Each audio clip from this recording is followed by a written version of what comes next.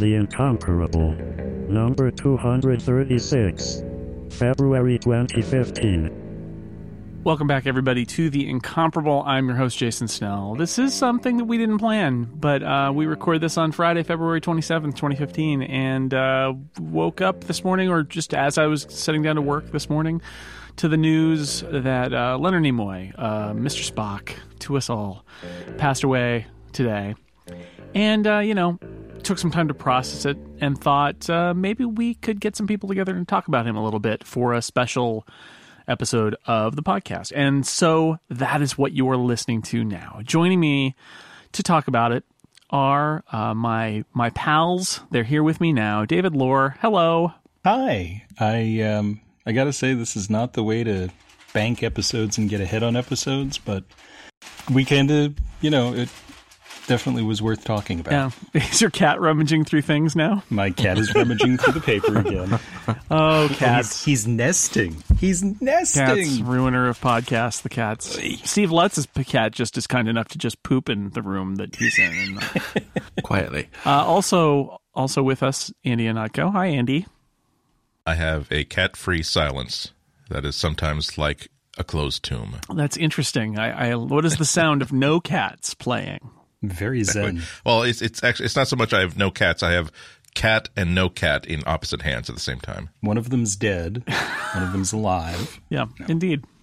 And also, of course, we're talking about things related to Star Trek. Scott McNulty has pulled himself out of his sickbed to join us. Hi, Scott. Well, I wish it was a better topic, I know. or a happier topic, I should say. But I'm happy to be here. So, I don't. Obviously, we don't have really a plan here. I maybe a good place to start would be for everybody to talk about what Mr. Spock or Leonard Nimoy or both meant to them. I think that might be a nice way to remember him, at least as a start. I'll point out, just going first, I can't remember. I've said this on previous podcasts. I can't remember life before Star Trek, and I was thinking about it today. I can't remember life before knowing Star Trek, like every episode cold. I can't remember seeing a Star Trek episode and thinking, oh, I don't know what happens in this one. I just have no memory of that. It was a fundamental part of my childhood. And obviously Mr. Spock was a huge part of that. And it's so on that level, yeah, part of this is me thinking back to my childhood and losing a person who was a very important part of it, because it affected me so much to have that Star Trek and Kirk and Spock and McCoy they were friends. They were people I looked up to. They were people I modeled myself after on the playground, right? I mean, pretty dramatic. And then through the years, through the Star Trek films when I was a teenager, and through his appearances in various things, even as recently as a couple of years ago. Just somebody that I thought, and we can talk about this a little more later, I thought handled the fact that he was going to be, he had the great luck of being attached to this amazing character. And as an actor, I think the misfortune, in a way, of being attached to such an indelible character. And yet I think he wore it well and embraced the fact that he was going to be associated with this character, and of all the characters to be associated with, pretty good one. So, but definitely an emotional moment this morning in hearing. I mean, we'd heard that he had been taken to the hospital, and not a lot more after that. And I thought I've been there. My father was born the same year as Leonard Nimoy, only a couple months earlier, and had COPD, just like Leonard Nimoy. And that earlier this week when we heard the story that he had been taken to the hospital, I had that moment of like, I know what's going to happen now. I've been in that place where his family was, and so still very sad to receive the news. Scott, what about you? What's your what's your story of how you discovered and interacted with Leonard Nimoy and Mr. Spock? Well, I think he was around before I discovered him, but... well, no, you're a talent scout with a time machine, clearly. And you said, this kid Lenny from Boston, he's going places. Right. You're going places, kid. Put these ears on. Don't ask any questions. Well, I mean, just like you, I think, Jason, we've talked about this before. I also don't remember a time in my life where I wasn't a Star Trek fan. And I was asking my mom about this a couple weeks ago. And she said, well, yeah, you were always watching Star Trek. I don't know when you started, but she wasn't a Star Trek fan. So I think it was just, in syndication forever, probably on like Channel 11 in New York. And I would watch it over and over again. And of course, Spock is, Kirk and Spock, right? They have this great friendship. Spock plays this kind of outsider, that probably appeals to many people who find an affiliation with Star Trek.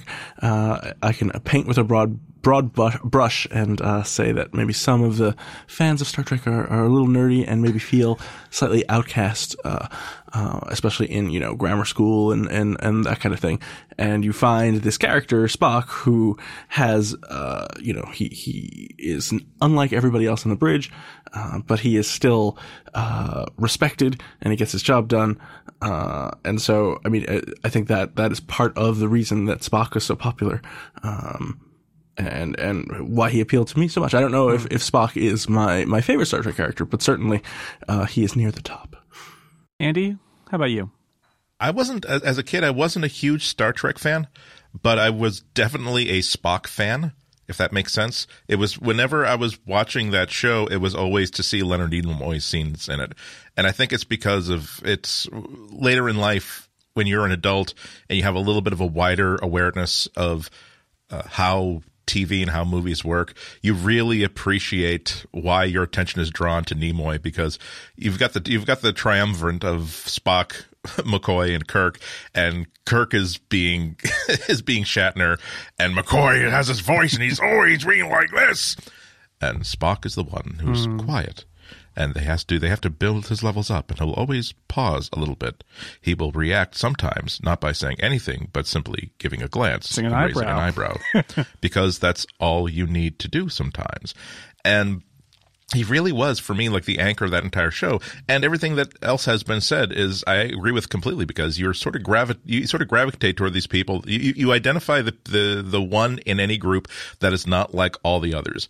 And the ones who can doesn't have to pretend to be like the rest, and can even openly say, I will never understand you people ever. I wish I could understand why you behave the way you do. I don't. But I'm still going to work with you. I'm still going to call you my friends, but let's acknowledge that there's parts of these puzzles that I will never ever figure out. And to hear somebody on TV, a lead role on TV, say that explicitly, for a lot of people who are fans of Star Trek, myself included, really, you really can gravitate towards that character. David, what about you? Yeah, I'm right with you. I can't remember a time before Star Trek. I had the action figures when I was 3 or 4 or whatever, and I would make up my own stories with the Enterprise playset, and I made up my own. It came with cards for the view screen, right? You had 3 cards with 2 pictures, one on each side, and you could hang them up on the view screen and make your adventures. I would make my own cards. So I had like 30 That's of them, awesome. right? And all these adventures. And, that's the earliest I can remember of making original stories. I kind of knew I was going to be a writer anyway, but that, when I think back, what's the earliest thing I remember writing? That was it. And I read a really, really good piece today by Jamie Weinman from Maclean's magazine in Canada. And he said that there was just something about Spock and something about what Nimoy imbued Spock with that wasn't on the page. It wasn't in Roddenberry's original version. It wasn't this red-skinned Martian with a hot temper like the original concept or and really in the original pilot, right? Right. The women and the women and there's just something about whatever it was that he brought to the character and made it his own, that we on the outside wanted to write fan fiction. We wanted to uncover the rest of his story. We wanted him and Kirk to be more than just friends, perhaps. Depending on the fan fiction. Some fan fiction writers did want that. And, I can't think of, you can look back at famous teams, right? The Lone Ranger and Tonto and Holmes and Watson, but they're not always really equal the way Kirk and Spock are. And they don't always have a third like McCoy. I always thought of them as the three. Right. I can't quite. It's the balance isn't right without any one of those three. And but there's just something about them that inspired this kind of outpouring of fan fiction and this, the letter writing campaigns and the conventions and the syndication and imagine the serendipity of that. If they had cast Martin Landau as Spock, he would have been really good, sure, because he's Martin Landau. But would it have been the same? Would it have, there's just something about the alchemy of those three actors and those three roles that sparked something. And we all wanted to tell stories with them. So I just read the volume 1 of These Are the Voyages, which I know Scott has read. I have not read it. You buy it? Yeah, Scott has it, and you should read it because it's good. And I've bought it now. Mark Cushman's book. That is, again, I hesitated to read these books because I thought that they would be, sort of fanish, like behind the scenes of crazy things that happen in Star Trek, and they're not. I think these are going to end up being the source material. Like these are well-researched history books about Star Trek with lots of great tidbits, but it really is not. It is unflinching about the details, and it is absolutely true that Spock was a character that started as a sketch by Gene Roddenberry, this half-Martian, red-skinned character that ended up being, for various reasons, including just the way that color played on black and white TVs, ended up having the complexion that he had and having that, and a collaboration between Roddenberry and Leonard Nimoy. And Leonard Nimoy and the various directors, like the Spock neck pinch came, and I believe the Vulcan hand salute came from expediency while shooting scenes. They were endlessly behind, and Leonard Nimoy said, "I don't need to punch this guy," and I don't think Spock would punch him. He would just like do a little alien thing, and they invented the famous Spock neck pinch from that. And then Dorothy Fontana, who is a fantastic star of these books, because you discovered what the fortitude she must have had to go from being thought of as Gene Roddenberry's secretary to essentially being the best writer on the series and responsible for so much of it. She invented lots of Vulcan stuff too. So this character built over time. But what's also fascinating, that's a very Spock word, fascinating, is that it was clear from the very beginning. And there's a lot of stories about some NBC executives saying, get rid of the guy with the ears. But the executive who worked with Desilu on the first season of Star Trek from the start was saying, oh, you gotta give me more Spock, to use a line from a Doctor Who episode. Give me more Spock, because it was just clear that this character was different and interesting. And I think, David, that dynamic of the eventually the trio, because they went through several episodes before they brought in DeForest Kelley, that was the thing that made this character or made this show work, was like Spock added something to a traditional action hero and maybe his traditional sort of confidant that was not something we had seen before. And it really was the magic that made that thing work. Oh, yeah. And very few things have been able to duplicate that, even just the template of it. I was thinking about the Man from U.N.C.L.E. earlier today, and thinking about, okay, here again is your conflict between the American spy and the Russian spy, and they butt heads sometimes, but they're a team and they work together. And they're apparently going to draw that out more in the new movie based on the trailer. But it's still not quite the same. You never saw Napoleon Solo and Ilya Kuryakin argue about tactics and argue about morality the way you saw Kirk and Spock. You didn't see that in light action shows in the 60s. And I remember when I started paying attention, I mean, again, I always, I'm just like you. I had there's never been a time where I went, hey, I don't know this episode, right? Except with the animated show, maybe. And even then, it's more that I've forgotten them instead of seeing them over and over again every year.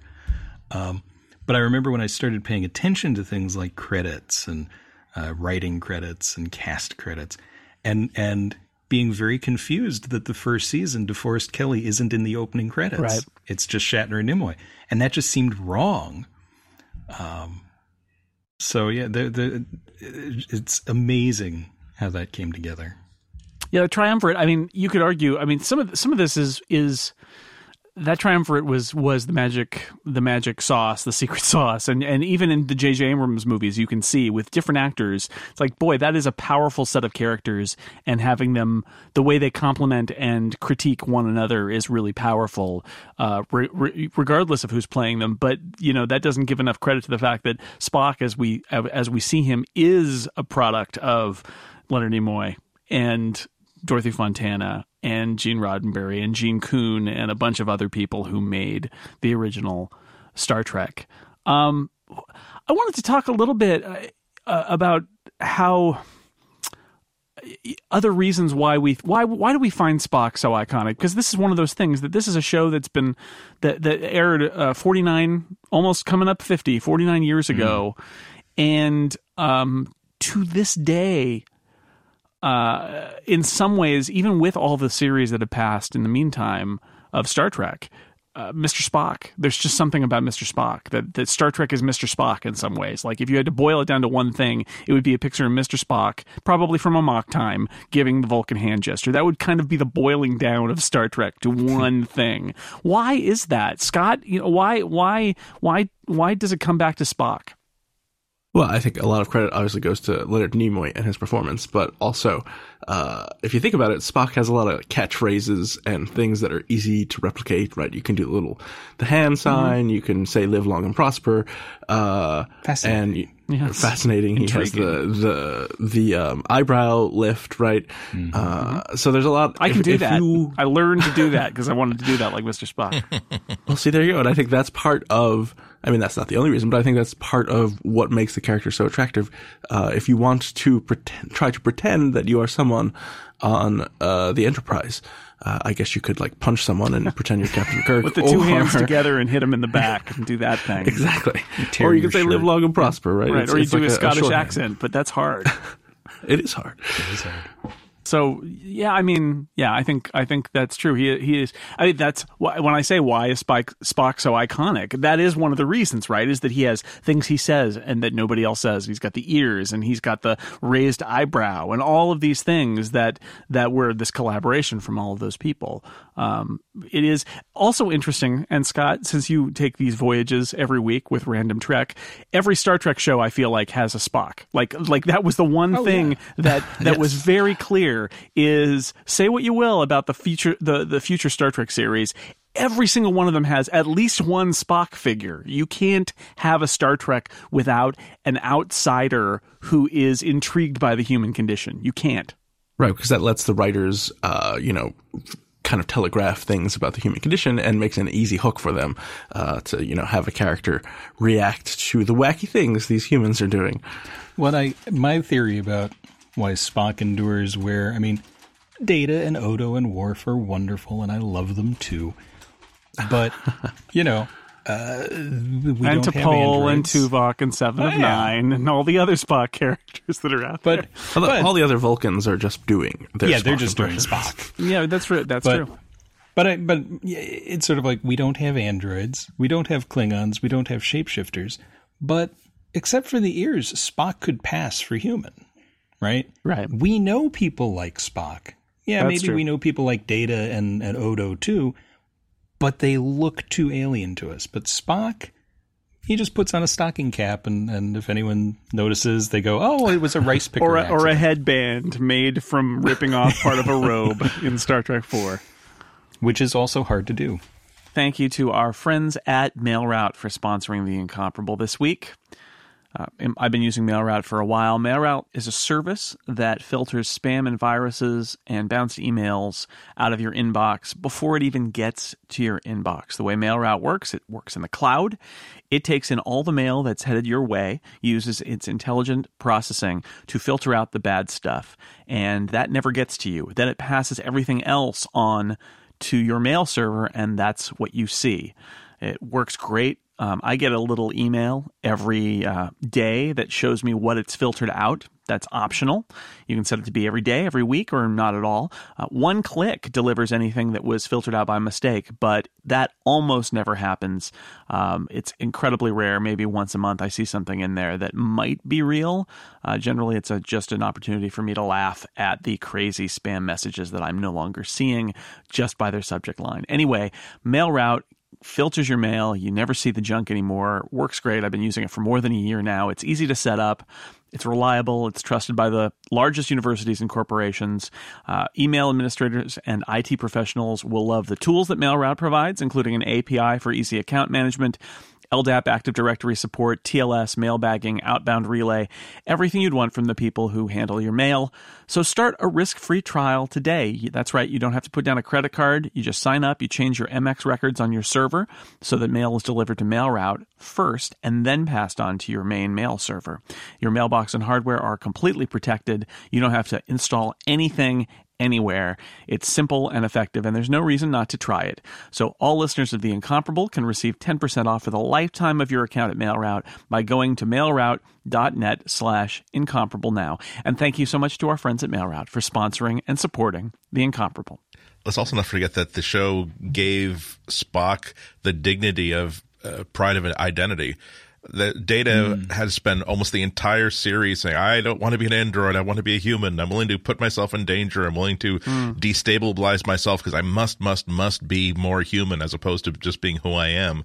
And there's just something so powerful and so, I don't want to say mesmerizing, but so magnetic about a person who is clearly very confident in who they are, very pleased with who they are, willing to participate in a world that they don't belong in, but I don't have to be anything other than a Vulcan. I love Data, but Data's story is one of somebody who wants to assimilate.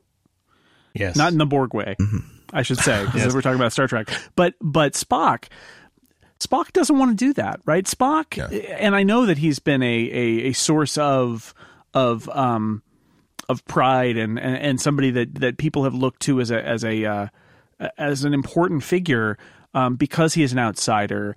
But also Spock is proud of who he is, and although it's problematic and he has this great tension between his humanity and his Vulcanness, Spock is not trying to be human. I mean, sometimes he's trying to be Vulcan, which is interesting from the perspective of us humans, that he's trying to reject the parts of him who are us. But that's a very different combination of traits than something like Data, who really desperately is just so eager to please, to be, I'm going to get Joe Piscopo to teach me how to tell jokes. And Spock, Spock does, we want to see him be human, and he does not want to do it. And I think that's part of the magic of it. Right. There's that tension that we want to see him break. We love that moment in This Side of Paradise where he's laughing. He's laughing. That's not Spock, but it is Spock, right? The other thing is almost all of them, except for Spock, they're all justifying their existence or trying to figure out who they are, right? Odo doesn't know where he comes from at the beginning of Deep Space Nine. Right. Data has to prove that he's worth that he's not just a robot. There's a court case, in fact. In the court case, we can case, cite some precedent. 7 of 9 has to reclaim her humanity and discover who she was and recover those memories. Whereas Spock knows who he is, and that's just who he is, and you have to deal with it. But he still has that struggle of kind of his human half and his Vulcan half, right? And like Jason was saying, he's kind of rejected his human half, and he's much like Worf, right? Worf raised by humans, and then his reaction is, "I'm going to be super Klingon." And then Spock he's is shunned and all that stuff. Yeah. That started with Spock being, I'm half human, but I'm going to be a super Vulcan. I'm going to be the most Vulcan that you can Vulcan because I'm going to show these people. I was reading a Star Trek fan club scan that somebody posted on Twitter today that was written by a girl who had a black parent and a white parent, and was saying, I feel like I understand Spock's situation. And on one level, again, this is one of the great appeals of Spock, is that he is an outsider. And if you feel outside of society in any way, whether it's because you're a geeky kind of person or whether because it's something much more complicated and difficult than that in, late 60s America especially, but forever. This is a character who can appeal to you. But what really struck me about it is the way he described, and this is just Leonard Nimoy sort of with his own internal backstory about what motivates Spock, saying that when Spock was a child, growing up on Vulcan, he dealt with those same issues. And I thought that was fascinating because those scenes are in J.J. Abrams' Star Trek. We see young Spock being really brutally mistreated by other Vulcans because he's not a real Vulcan. And that has led me to a greater appreciation of that character, actually. But I was shocked to find that it's all there in Leonard Nimoy's assumptions about who Spock is in the 60s. That he was horribly treated by the other Vulcans when he was a kid, and then to see it writ large in the J.J. Abrams movie really made me appreciate that. I think that J.J. Abrams' Star Trek goes along. I mean, that's a movie about Spock. Spock is. You could argue that Zachary Quinto's Spock in that Star Trek movie is the main character, and if you throw in Leonard Nimoy on top of it, it's really a movie about Spock and how finding Kirk helps set him on the right course. And but it does a lot for Spock's character, which I think is unexpected. I didn't expect it. Well, and some of that is in the Yesteryear animated episode by DC Fontana, which is Spock's childhood, and again, mockery and wanting to run away, and which is a wonderful. I mean, there are some good episodes of the animated show. That's the only one I would put up with the rest of. I think everybody would say that. That's like we'll count. Scott, you can put that one in your spreadsheet for Random Trek. Just that one. I will do it. No. I don't. Let's stick to the rules. I don't blame you. Yeah. Slippery slope. It's good. Slippery slope. Let's see. What else did I want to talk about? I mean, we should talk about. So we talked about the original series a lot. I'd like to talk a little bit about the movies. Obviously, Leonard Nimoy had a fraught relationship. I think he came to terms with it after a long time. But of course, obviously, in the 70s, he wrote "I Am Not Spock." He tried to distance himself from the part. My understanding is that he refused to be in the Phase 2 series they were going to do in the 70s. And the Vulcan who dies in the horrible transporter accident in Star Trek The Motion Picture is essentially the character that would have been the Spock replacement if that had been a series. But since it was a movie and Leonard Nimoy agreed to be in it, then they wrote Spock back into it. But, and then he told them to kill him in Star Trek 2. Which is funny because then he obviously thought better of it after Star Trek 2 was so good. But it does lead to some of the most amazing. I mean, if we didn't appreciate Spock from the original series, I think we would appreciate Spock from Star Trek 2. He is the captain of the Enterprise. He gives up his seat. He makes the supreme sacrifice at the end of the movie in order to save the crew. And in doing so, he's serving Captain Kirk's character arc of being sort of accepting of his own mortality. But that movie, I mean, I remember sobbing in the movie, uncontrollably in the movie theater when I saw Star Trek 2. I've never done that in any movie ever other than that one.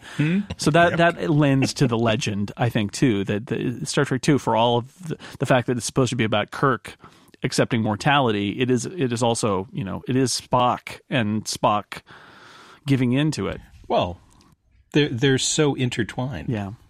And I mean, I saw a couple of people mention this earlier, and arguably, I would say, that scene, that just the last 15 minutes of that is maybe the best acting, certainly Shatner, but maybe even Nimoy ever did. I mean, it's just beautiful. And a part of that is the richness and depth of the history of the characters. Right. I would have two, but I enjoyed that scene.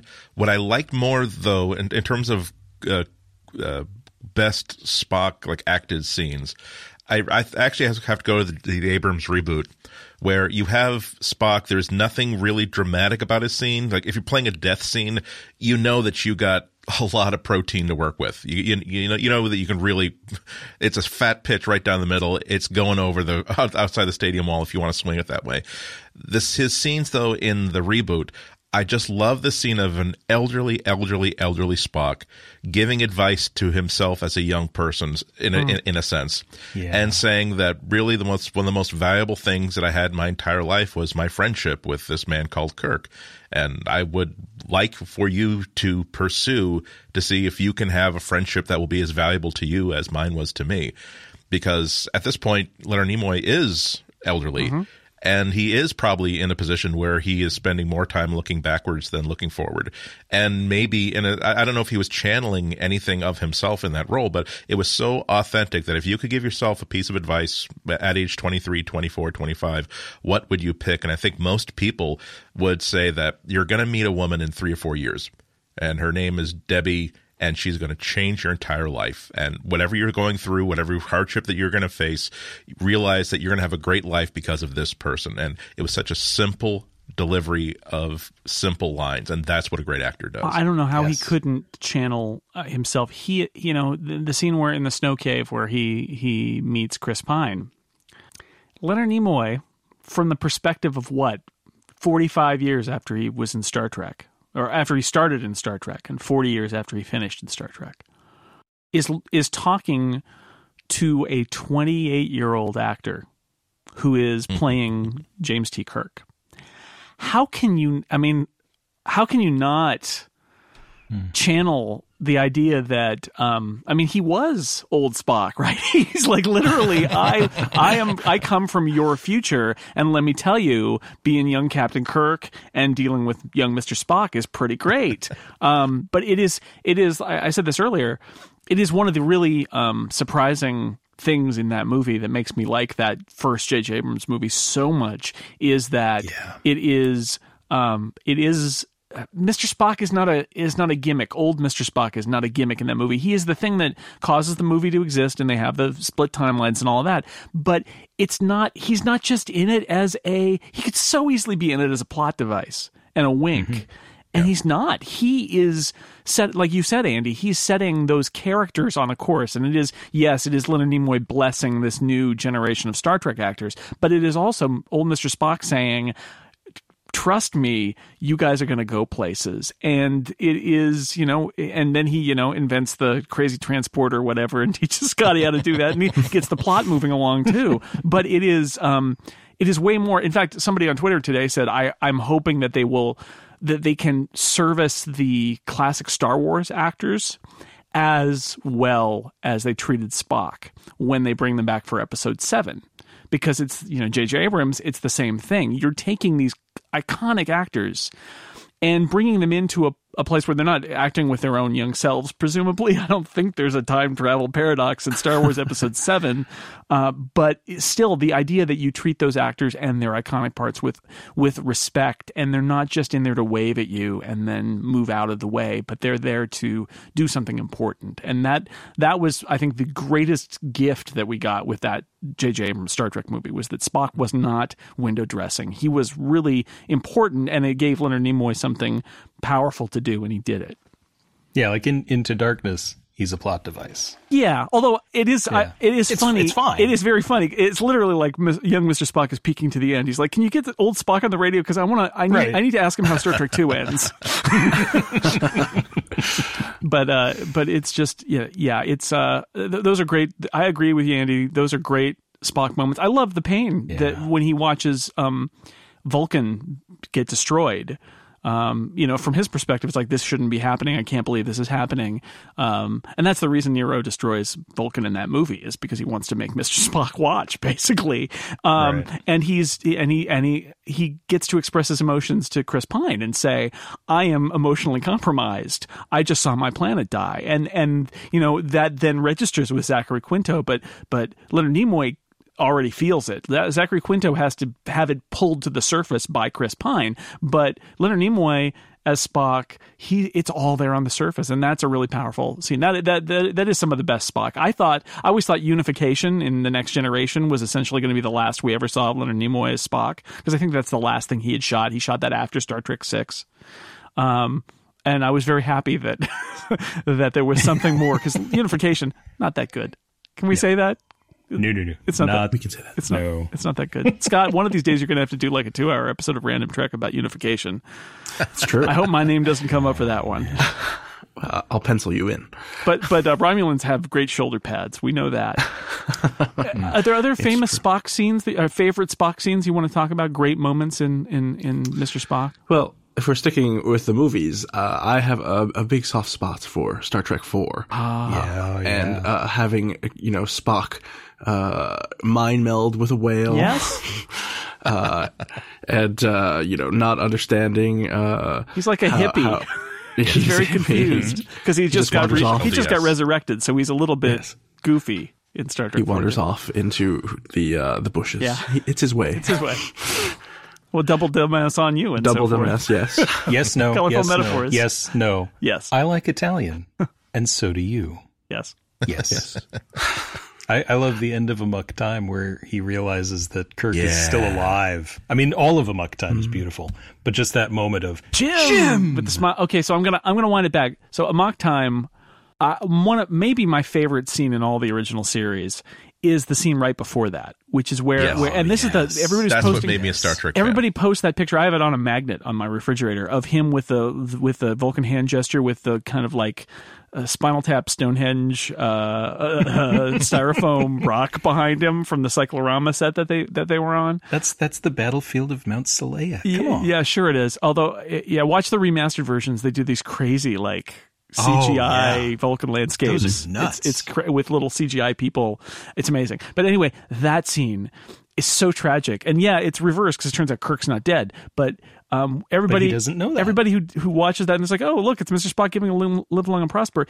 This is the where T'Pau says live long and prosper, and he says, I have killed my captain and my friend. I shall do neither. It is like ripping his heart out. It is the tragic low point of Mr. Spock. His life is over, but he's giving the hand gesture, and it's such a powerful scene. Immediately followed by him doing the big grin, while McCoy and Chapel, it's like that comedy routine. We're like, but wait, and he's like, no, Doctor, I must resign immediately. But wait, Spock, no, I must do it right now. And William Shatner comes up behind him and goes, what's he gonna do? He's a super powerful Vulcan. He could chop you in half if you take him by surprise. Are we gonna give you crap for this for a long time? You're gonna hear about it. But I love both those scenes. Those are two of the best. Was that an emotional reaction, Spock? I'm just simply glad that Starfleet has not lost a qualified officer, a very capable officer, sir.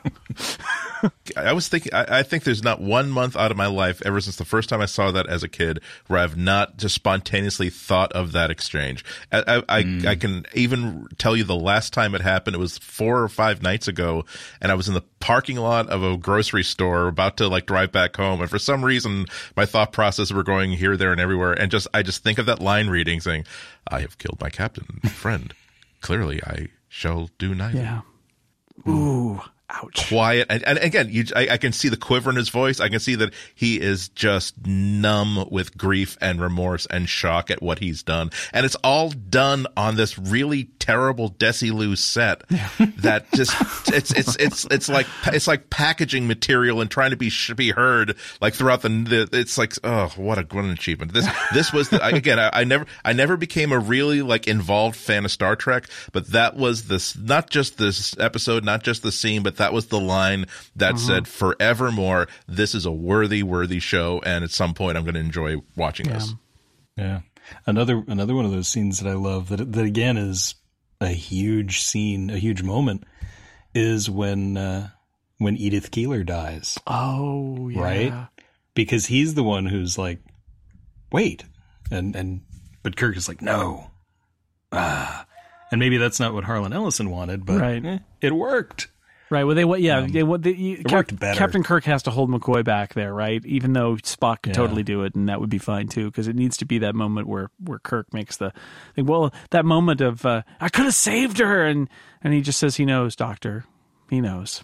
Yeah. It's like that, and just the whole, once Spock realizes what's going on with Jim through that whole episode, just again that's a huge moment in their relationship. Right. Well, they're stranded in the past together, and they're like having to get odd jobs, and Spock keeps Captain Kirk goes to work, Spock stays back at home, When Captain With Kirk his ham radio. Yeah, when Captain Kirk gets home, he nags Captain Kirk about how he does not have enough money to get a sufficient quantity of platinum. And is using stone knives and bear skins to try and get the tricorder to work. Just hilarious. So funny Spock. Funny Spock is also really good. Very dry. The wit. driest. Bone dry. Right, where he needles Dr. McCoy. Because we all remember Dr. McCoy. Spock, you're green-blooded. Right. But green-blooded hobgoblin. But then then Spock turns and just raises an eyebrow, and it's like, whoa, okay. It's just so powerful. Think about the lengths he went to for Christopher Pike. It's not Kirk is not the only captain he's had an intense relationship with. Sure. It's just that's the one we got to see. Right, in the menagerie, we see Spock steal the Enterprise, and basically he's the villain in that for a long time. Of why is Spock doing this? And it turns out he's doing it for loyalty to his former captain, which I think Kirk's like, all right, well, I get that, it's good. Be loyal to your captain. I approve. I'd like to read the newsletter on that. That's And then, of course, we have the Mirror universe actual evil Spock. Beard, yes. Is he actually evil, Scott, though? Well, no, but he's probably the best character, the least evil character in the Mirror universe. No, he's reasonable, right? Kirk gives him the pitch, like, you could overthrow this thing. You could take this whole place over. I will consider it, he says. But the Spock with the beard, too. Also, defining the classic, your evil duplicate has a beard moment. Exactly. All comes from that. Yeah. Yeah, no, Spock is the one of the nice things about that episode. Logical. Right. One of the nice things about that episode, right, is that everybody else is just kind of monstrous. And then you're like, whoa, what's going to happen to Spock? And the answer is, actually, it's Spock, right? He has a goatee, but he's still Spock. Yeah, well, social pressure made him grow the goatee. Well, it's true. So Leonard Nimoy, obviously before he was in Star Trek, he was not only was in a Twilight Zone episode, a bunch of other TV. He was doing somewhat experimental theater in L.A. And fairly well regarded at that. And then after being Mr. Spock, he was a guest star in an episode of T.J. Hooker. He was the narrator of In Search of Columbo. Well, Columbo, as soon as Star Trek ended, he went down the hall to Desilu's Mission Impossible, right? Where again he's sidekick to a guy named Jim. Yeah, that's weird. That's really weird. But so what I wanted to get at is a little bit. We could talk a little bit about the challenges of an actor in an indelible role. I talked about this a little bit earlier on a TV Talk Machine with Tim Goodman, but I wanted to bring it up here too, which is I think he made his peace with it, and the greatest thing you could do as an actor on one level is to have this role of a lifetime, right? But as a working actor who needs to support oneself, having a role of a lifetime when you're 30 or 25 is pretty difficult if you've got the rest of your career to live it down, even if it was the role of a lifetime. And I think it says a lot about Leonard Nimoy as a person that in the end, I feel like he really accepted the good of having that part and of having Mr. Spock in his life. But it definitely seems to like a rough ride. I mean, in addition to I Am Not Spock, I'm amused that what is it? James Blish wrote the novel Spock Must Die. Yep. It was like, boy, there's a lot of it's not 3 feet away from a lot of aggression at Mr. Spock from people in the 70s, and then they killed him. Well, and it's it's funny because you have that sort of Desilu casting thing of Martin Landau and Leonard Nimoy, and Martin Landau was almost Spock. And then when Martin Landau left Mission Impossible, suddenly it's Leonard Nimoy playing the guy who puts on the masks, and he's different in every episode. And he doesn't actually have a character. That's part of why he left the show, is that there was no character for him. He was always someone else. But, part of it was he wanted to show the versatility. And what's always been interesting to me is that Martin Landau really does kind of sink into all these things that he does in the first 3 years of Mission Impossible. And every time you see Leonard Nimoy in costume, he's good, but he's still clearly Leonard Nimoy, which is really kind of weird. And again, maybe it's that Spockness coming out. I don't know. Now I've seen him in lots of other things since then, obviously. He did a one-man show about Vincent van Gogh where he played his brother Theo, and he actually wrote the play. And it's fantastic. It's a lovely night of theater, and there is a recording of it that you can order at Amazon, I think. And you know, he's not at all Spock in that. He's very clearly Theo Van Gogh. So, you know, he could do it. It's just maybe he wasn't ready the 2 years after Star Trek. Maybe he was still wet behind the ears, so to speak. But as the 70s and 80s went on, he was able to do more things. And you know, he might not have been able to do the Van Gogh thing if it hadn't been for the cushion of having Star Trek to support him and to have the money from Star Trek and have the fans from Star Trek come out and see, because like, hey, here's our guy and he's doing something else, and this is a really good show too. It is this strange, it's a fascinating thing, being such a grabbing a role like this and then also being stuck with a role like this. It is an amazing combination of things. And, you know, he ended up writing I Am Spock and embracing it, but he had so much else. And he turned his artistic energy toward photography and other things like that. I think, you know, it is interesting that he probably, if he was never Mr. Spock, he probably would have had a much more varied career as an actor. But yeah, he, you know, instead he got to be Mr. Spock, and you know, bought him a house in Bel Air, and I think he did okay. But I really enjoyed that J.J. Abrams and company, since they knew him from working on Star Trek, the 2009 version, put him in Fringe. As one of his very different role, as one of his as a somewhat evil, somewhat misunderstood, maybe mad scientist sort of thing. But I thought that was actually, I thought he did a really great job in Fringe, and I loved the fact that it was a character that you had only heard about for years, and then, you know, he emerges and it's Leonard Nimoy, and you're like, what? And it's a really wonderful moment. And at that point, he had already basically, quote unquote, retired from acting, and then here he is on Fringe, and it was a lot of fun to see him do something else, and it was one of those moments of like, oh, you know. He could have been in lots of other things before that, but there was always sort of, you know, was Mr. Spock in the way? I don't know. And it was an evil mirror universe. Yes, well. I mean, come on.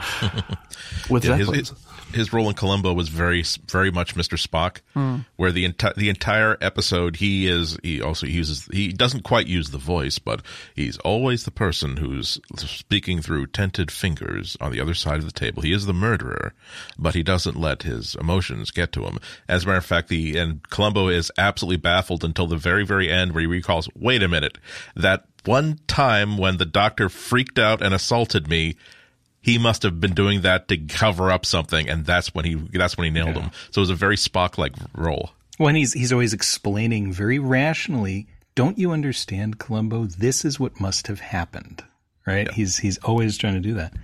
That actually is one of my favorite Columbo moments, where as they're carrying away the murder weapon, which is a tire iron, I think, and Columbo says, hang on, and he kind of looks at it for a second, and he takes a hard-boiled egg out of his pocket and cracks it against the thing. Is okay. Yeah, keep going.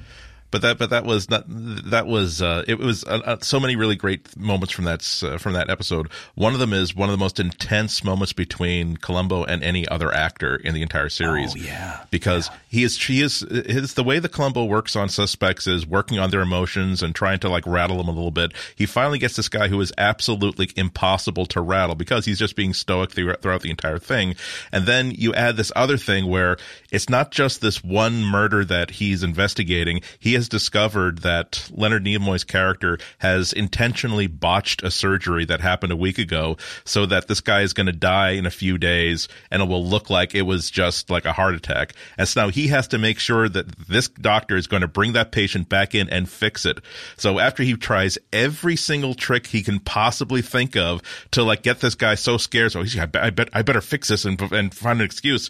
Columbo just finally, like, his patient just nods and then picks up a water pitcher and then slams it on the desk in front of Nimoy and drops the entire, like, oh, I'm just a dumb rumpled detective sense. Look, if that guy dies, there's going to have to be an autopsy. You know that's going to happen. And I'm going to be there watching you every step of the way, Doctor.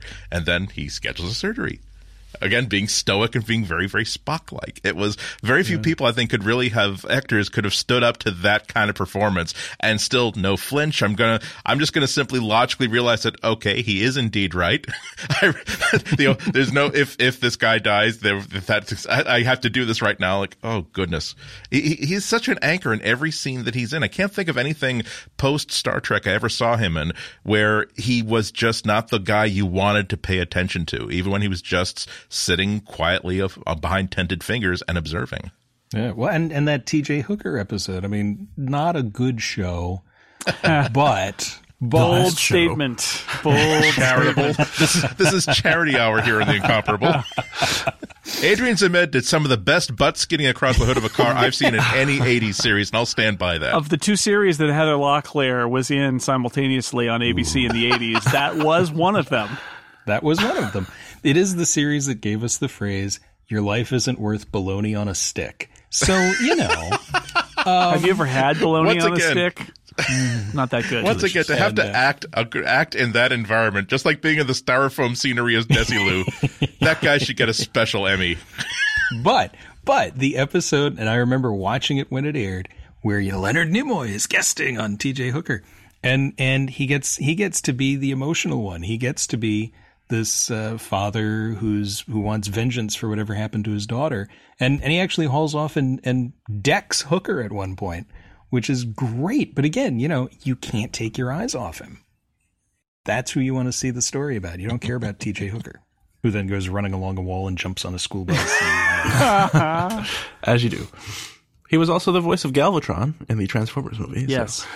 Yay. Which I enjoyed immensely as a kid. Yeah, sure. Orson Welles was in the Transformers movie. That was his last film? He was Omnicron. Yeah. The giants of acting in the Transformers cartoon. That's a punchline. Actually, that's a punchline from Star Trek 4, isn't it? The giants, the collective works Harold of Robbins, Harold Robbins and Jacqueline Suzanne. Yeah. Oh. So I have I just wanted to mention, nobody made pseudoscientific claptrap sound more realistic in the 70s than Leonard Nimoy as the narrator of In Search Of. Oh, man. I learned so much every week about the Easter Island statues and the chupacabra. I don't know. Was there a chupacabra episode? Probably. But Mr. Spock was explaining it to me, and therefore it was totally true. It had to be science, right? Because Mr. Spock was talking about UFOs and the theory of Atlantis and, ESP. Well, and it's funny, if you look at the list of all the episodes for In Search Of, and again, it's the Loch Ness Monster and Bigfoot and all the things that were hip in the 70s, right? And there's one episode, In Search of Vincent van Gogh, and apparently he agreed to do the series as long as he could do one episode where he went overseas and that's where he did all the research for the Vincent van Gogh play, was doing the episode for In Search Of. And it's bizarre because it's not at all like there's nothing weird or supernatural about Vincent, but okay, whatever. But it worked. It paid the bills. But I remember when I first discovered Jonathan Colton, and I'm listening to all the songs going, oh man, I love this guy, and getting to Under the Pines. And the first time through, I guess it was the first verse, I'm going, what the hell is this song about? And then I realized it's a song from the point of view of Leonard Nimoy to Bigfoot. And that just blew my mind, that not only the concept, but that anyone would think of writing a song from Leonard Nimoy to Bigfoot. Well, who wouldn't? It's obvious. Okay, all right. So I used to listen to the Golden Throats album that it featured not only Lucy in the Sky with Diamonds from William Shatner, but If I Had a Hammer. Soon, man, too soon. By, I had a hammer. So in that These Are the Voyages book, they make it clear that basically they were merchandising anything and everything they could that first year because they didn't know if this was going to last, and some record company said, "Yeah, we want to do a Star Trek album," and it ended up being like Mr. Spock's Music from Space or something like that. Yeah, Music from Outer Space. Oh man, which I own that album. Oh really? The Ballad of Bilbo Baggins Yes. is haunting. Yeah, Highly Unfortunately. yeah. I remember that from Dr. Demento. Yeah. Highly illogical. Double-barreled carburetors take any place, but you never can find a parking space. Oh man, Highly illogical. Andy, do you have a memory of this? I know that Dan Morin does, of him introducing like the science show at the planetarium or something in Boston. Yes. Hayden Planetarium, the Science Center. The planetarium at the Museum of Science had this. This is Boston, and it was this huge tour of the entire city, including. I don't remember his dialogue as much as I remember. This is before IMAX. They also had like multiple projectors behind the screen of the planetarium. It was like just a huge like Cinerama style movie, and basically it's a high speed film where you drive all the way through Boston and to the coast, and then you get into a lobster boat. So, oh look, these people want to see a lobster. When the lobster then shoves a lobster right into the camera and it like surrounds you with its claws. But yeah, I mean Nimoy's narration talked about the history and the districts. It must have been a little bit painful though, because there is not a west end of Boston. There used to be, but then it was torn down in like urban renewal in the 50s, and that is, of course, that was his hometown. That's where he was born. That's where he took his acting lessons. This is where his family raised him, and so he had to give this long tours of the Boston's north end is filled with culture. The south end, with then, it's the east end. Well, that's the harbor. Well, okay, and we can't talk about the west end because that's where the elevated highway is. Well, isn't that? I guess we're done. Bowl of yes. This is a test of the Mugar Omni Theater sound system. Who put the bump in the bump? Shabump, shabump. Who put the ram in the ram? A lamb, a ding dong. But yeah, there's actually a lot of discussion about where is that film now, because the Museum of Science has not released it. There's some bootleg film of people who just managed to sneak some sort of video camera, because the tourists were there, so people did like shoot video of it. That was before the recording industry was like militant. It's a big piece of Bostonia. I have a hammer, and I have a bell, and I'm going to ring it all over this land. You gotta love that, actually. That you gotta love the shameless tie-ins, and he was happy to provide poetry. Was a good sport. Absolutely, and read into that. What else? What else do you guys want to talk about on this subject? I've run out of my notes of the various things that I wanted to talk about, but we can go anywhere you want with this. There's a show that it's a movie. It was a pilot from the early 70s. Called Baffled, I think, where he is a race car driver who develops psychic powers, and then the series was going to be him using his psychic powers to help save people every week. And it sounds ridiculous, but it's not bad. But of course, the reason it's not bad, Nimoy. Leonard Nimoy. The Wikipedia page says Baffled is a pilot for a television series. The story is part of the occult detective subgenre. Well, like Kolchak, I guess. What is that? How big is that subgenre? That's like apparently there were some. But yeah, it's not bad. I mean, early 70s occult crime drama. But that's weird. It's fun. It used to pop up every now and then on the independent stations when I was younger. And if you come across it, it's probably on YouTube at this point. Well, I guess we should mention that he also directed Three Men and a Baby, in addition to Star Trek 3 and Star Trek 4, which was the highest-grossing film of 1987. Yep. And Funny About Love with Gene Wilder. Also his contributions to The Simpsons. Anyone who starred in the monorail episodes of The Simpsons. Yes. Oh, man. Talk about a cherry on the top of an already big cherry on top of a career. The cosmic dance goes on. As himself in the Marge versus the Monorail. That was fantastic. My work here is done. You didn't do anything, didn't I? I like that he became friendly with Zachary Quinto, actually, while they were working on Star Trek. I thought that was, Zachary Quinto had a nice post today about his friend Leonard that, that's got to be weird. I mean, we talked about like acting against Chris Pine, but it's got to be weird, right? To be like, yeah, you're Spock now. And I know when we talked about the original, the J.J. Abrams reboot movies, we talked about the idea of trying to transform these characters into not one actor, one character, but into, I think J.J. Abrams said, think of it like Shakespeare. You got these parts, right. They're classic parts. Now you're doing them. But if you're Leonard Nimoy, that had to be very strange to see somebody else trying to be Mr. Spock for the first time. And yet, it sounds like they actually bonded over being Mr. Spock and having to put on those ears. You've seen that car ad they did. They did a wacky Super Bowl commercial.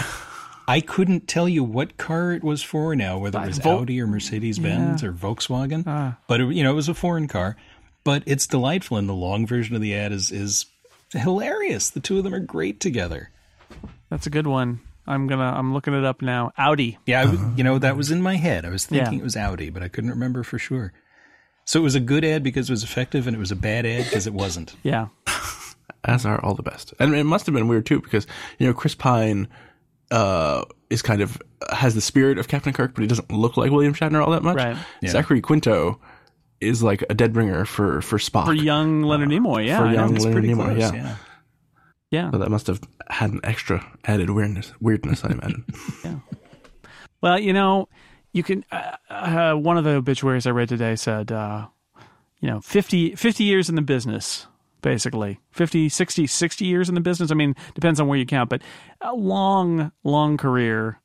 Embraced this character, was loved, and it's an iconic role. I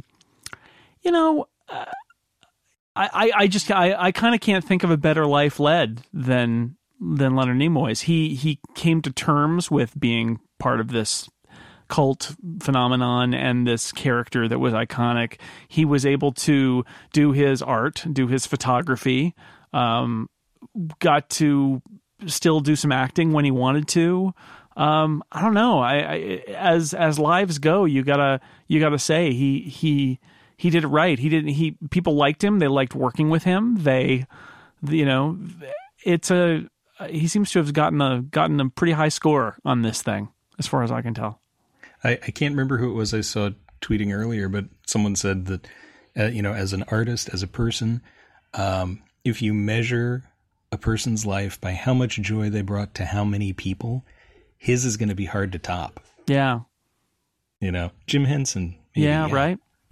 But there's a certain rarefied group. Well, and the people who met him, definitely felt touched by him. Yeah. Will Wheaton had a beautiful post today where he said, I didn't get to know him. He was on the show after I left. I never really got to know him as a person. But from everything I've heard, everybody that I know that I'm very close with loved him. And he was as wonderful as I always hoped he would be when I was a little kid watching Star Trek. I loved his persona on Twitter the last few years. He was a great tweeter of, and everything was like a one-liner, and it all ended with LLAP, live long and prosper. But he did a lot of things as like, listen to grandpa. Well, the stuff, I'll be your grandfather. If you don't have a grandparent, I'll be your grandparent. Yeah. 3 or 4 years ago, it was like, anyone here who wants to make me an honorary grandpa? Go ahead. Yeah, I'm here. His final tweet is just a beautiful thought. No, he wins that. Nobody is ever going to send a better final tweet ever. Yeah. I showed it to the 13-year-old today, and he just sort of teared up for a second. It was like watching Wrath of Khan again. It's like, and he wasn't really reacting, and then I showed him and I was like, oh wow. Yeah. Because, he's 13. He isn't thinking about things like that yet. And he doesn't need to. His final tweet was, a life is like a garden. Perfect moments can be had, but not preserved, except in memory. Live long and prosper. And he did. I don't know. It's very sad. But at the same time, like I said, life well lived. It's hard. You don't want to let them go, and it's sad that they're gone, but boy, it is so much better to to have that kernel of what a great life this person lived, and how many people they touched, and when I say, it can be easily come across as facile when I say something like, that's a pretty high score in life. But, that's my point is that we should all live long lives and touch as many people and seem to be at such peace and ease with their life as Leonard Nimoy was. That is, you could not ask for much more than that, I think. And I mean, he'll live on as people write more fan fiction and more things, like Holmes and Watson, you write because it's Holmes and Watson. There wasn't a definitive thing to begin with. It all came from the stories. But with this, I mean, even with things that are adapted like Harry Potter, yeah, okay, there's a lot of Harry Potter fan fiction, but you're still starting from the books. Whereas in this, you really, when you're creating a story with these characters, you're hearing Shatner and Nimoy. Yeah. It's you just can't. And as good as the new movies are, you still hear it. Well, I mean, like I said, Zachary Quinto is doing Spock, right? But Spock is Leonard Nimoy. Spock was a collaborative creation of Leonard Nimoy and writers and producers, and a lot of it was Leonard Nimoy. So, but bigger than that, even like we acknowledge that the character of Spock had a lot of parents with a lot of contributions, but the way that that character was implemented on screen was 100% Nimoy. And then if you just think forward, that every single actor in every single Star Trek movie or TV show that has ever played a Vulcan is doing a Leonard Nimoy impression. You could argue, or an outsider figure, where there always is one. They are Mr. Spock is hanging over them, right? Mr. Spock is I want to give him credit for the way that Vulcans are depicted in Star Trek. No, he owns that. You'll see there was no one person that invented here's what Klingons sound like and here's how they behave.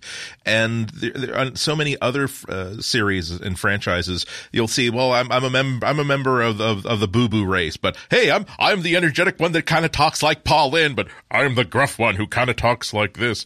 He created a template that was so sturdy that it was like, nope, this is how you define a Vulcan. If you do not if you not make the same choices that he made, choices that can be applied generation after generation in scene after scene, character after character, they still work. I'm not saying that he was the greatest actor who ever lived. That's such a stupid thing to say about any superlative, but I don't think you'll find an achievement that is more impressive than that. I agree. My impression is I'm impressed because not only is it all the physical, but so many other aspects of his personality that you could normally ascribe to, well, that was the way the character was written. A lot of that came from him too. So in addition to all the physicality, there are a lot of other points too, but you're absolutely right. I'm sure that if you're Tim Russ or Jolene Blalock, you sat down with Mr. Spock to learn how to be a Vulcan, right? Get Vulcan lessons. It's always amused me how, you look at all the different alien races, and Klingons are Klingons and Andorians are Andorians, and there's not really, certainly with Andorians, there's not that much defining them except blue and antennae, right? And weird fur outfits. And with all the Vulcans, I mean, yes, you still get Mark Leonard and you still get Jolene Blalock and you still get Tim Russ, and their personalities are still there, but that's exactly it. There's just this essence of Spock to all of them that comes through that wouldn't be there if it hadn't been Leonard Nimoy. Before we go, I have one more story to tell, which is, Mr. Spock does the Vulcan hand gesture, and yet it's become to recommend or represent Trekkies and Trekkers and whatever else Star Trek fans want to call it. Star Trek fans, let's call them that. I like that. So I was on a cruise in Hawaii in like 2003, I want to say, 2002. It was the Mac cruise, but it was also the same cruise ship was a Star Trek cruise. And the luau that they did the night before the ship took off was, well, not took off, it's not a spaceship, it's a boat. Sailed away. Quite a cruise. It was a space the Enterprise of the Seas. It was a space cruise. So it's like in Hawaii, and Andy was there. I was on that cruise. Yeah. So the luau beforehand was all the Star Trek people and all the computer people. It was a Mac cruise and a Pearl cruise. It was a whole thing. Lots of nerds were there of various kinds. And one of the things that impressed me the most actually was that George Takei was there. And when they introduced him at the luau, he stood up and he got the huge George Takei smile and gave the Vulcan hand signal. And part of me was like, wow, that is really a symbol of being a Star Trek fan. And then the other part of me was like, Mr. Sulu is not a Vulcan and does not do the Vulcan hand symbol. Excuse me, Mr. Takei, but I think I pointed that out the next morning. He did not take that Fortunately, we were in a hot tub, so we were both very relaxed. That's good. About 2 years ago, they do the TEDx Broadway, which is all about theater and Broadway and whatever. And 2 years ago, I got to go, and George Takei was one of the speakers. And he gets up and he talks about his Japanese internment camp show that he wants to bring to Broadway, and he finally is. But he ends it, there's a little bit of PowerPoint, but there's not much. But the very last thing, all of a sudden, boom, there's the Enterprise. And he just starts into, these are the voyages of the Starship Enterprise. And you could tell the Trek fans in the audience because they all started mouthing it along with him. And at the end, he does the symbol and like a whole bunch of us raised our hands. And I look over at the friend I went with and he's doing it because I could hear him. And I just looked at him and he looked at me. He said, "Aren't you doing it?" I said, "I'm doing it silently in my head." Shut up. Also, something I wanted to mention, I forgot to mention it, is I talk about a journey that Leonard Nimoy took from rejection to acceptance of Spock and really kind of having it be thinking of the good things that it brought him and just accepting that he and Spock were going to be inseparable and that was okay. And in fact, that was good. So in Galaxy Quest, Dr. Lazarus, it is Leonard Nimoy's story in fast forward, because essentially the Alan Rickman character, Alexander Dane, he is a classically trained actor, like Leonard Nimoy was a stage actor, and he gets in this silly TV show, and now everybody is spouting philosophy to him, and he rejects it, and he thinks it's ridiculous. And by the end, he has that touching moment with the Thermian who dies and says that I've lived my life by your teachings, and this is an important philosophy to me. And he has that moment where he says, "This is really important to people, and it matters in their lives, and that means I matter in their lives, and I have to respect that." And he turns at that moment, and it really changes that character of the actor playing the part to understand how much it meant. And I always viewed that as being the Leonard Nimoy journey in a compressed time frame. And it's my favorite thing in Galaxy Quest is that scene where he realizes over the dying alien that this silly thing that he's been disparaging really matters to people. It really is part of the immense burden that Nimoy and the rest of those A-line characters have, that even if they have come to peace with this show, even if they truly love this show, they can never fully appreciate that every time they have 30 seconds with a fan, that can be such a momentous time for that person. They have no idea. There are people who were going to kill themselves that found the strength to move forward because, if I were in the Star Trek universe, what would my character do? What would Spock do? What would McCoy do? That this fandom can have good aspects to it and bad aspects to it, but there's some people who have very unfortunately, who that is the thing that they cling to, that gives them that tether to reality, despite the fact that it's fiction. And the burden that these actors have to know that I don't care how tired I am, I have to give this person a smile, I have to shake their hand.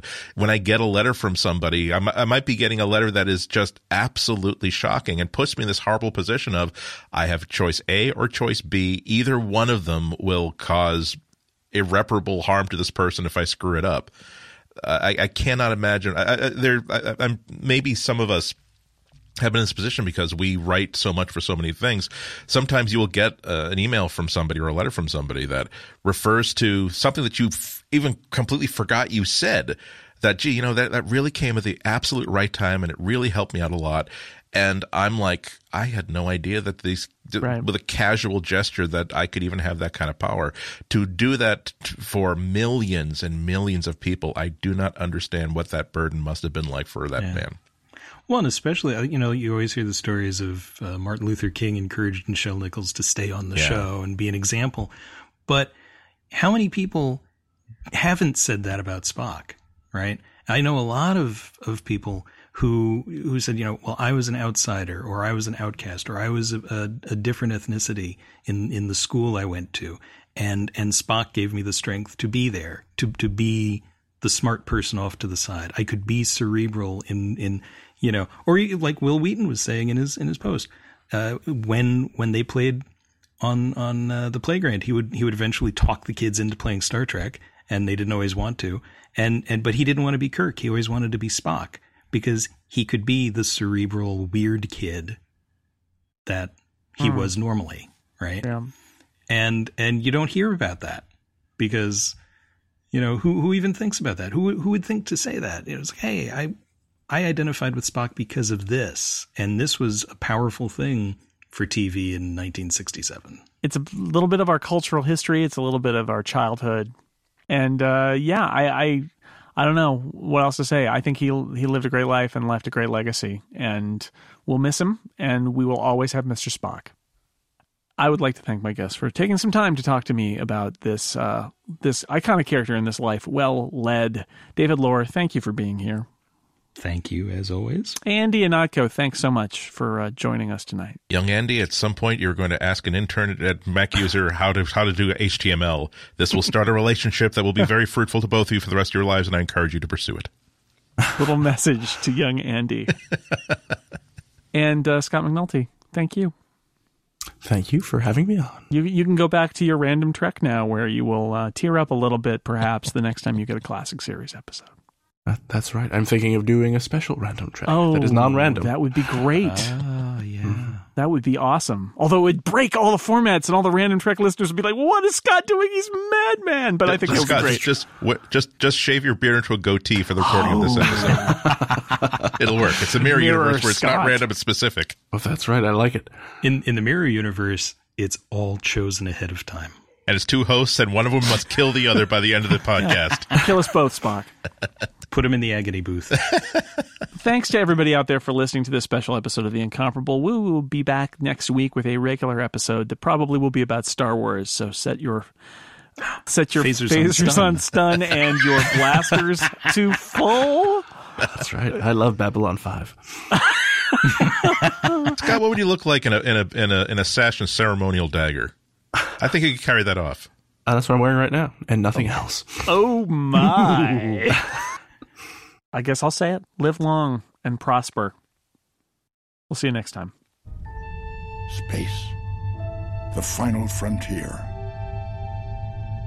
These are the voyages of the Starship Enterprise. Her ongoing mission, to explore strange new worlds, to seek out new life forms and new civilizations, to boldly go where no one has gone before.